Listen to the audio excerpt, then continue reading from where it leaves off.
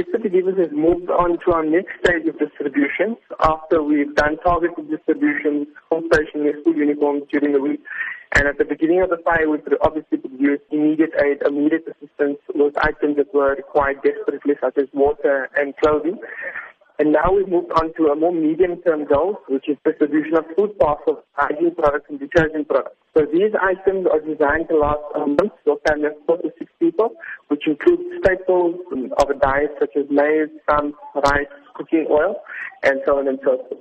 The distribution has taken place, and we are finishing off. We invited 2,470 people who were registered on the database to collect their food parcels and their hygiene and detergent products. We've had a good response. We are now waiting for the people who have to go to work.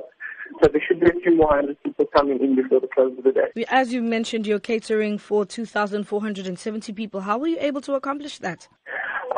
We had a lot of assistance from informal settlements and the organization Tula Tula.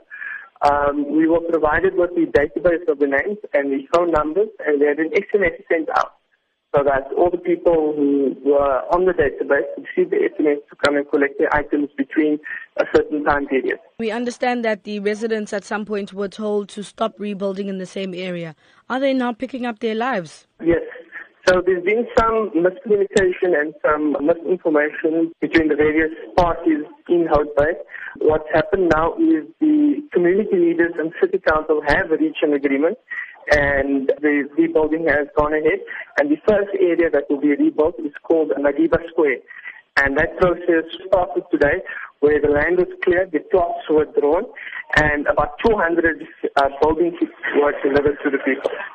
How long will Gift of the Givers remain in the area and provide assistance for? Well, we've been active for a week. We expect to be at least for the next 2 weeks involved in some capacity or the other. Our distributions will be, the scale will not be as large as today, but we will do more focused distributions that we can target niches in the community, such as mothers with children who require baby formula, or elderly people who require other assistance, such as wheelchairs or anything of that sort. So it will be targeted distributions from here on out, at least for the next 2 weeks. What would you say to those who have shown support in assisting the Hout Bay victims? We are very grateful to the community of Hout Bay and Cape Town for the generous outpouring of donations. We'd like to especially thank the Tula Tula Foundation, who assisted and we were in partnership with. And we'd like to thank the City of Cape Town for their swift response and their decisive action in the matters at hand.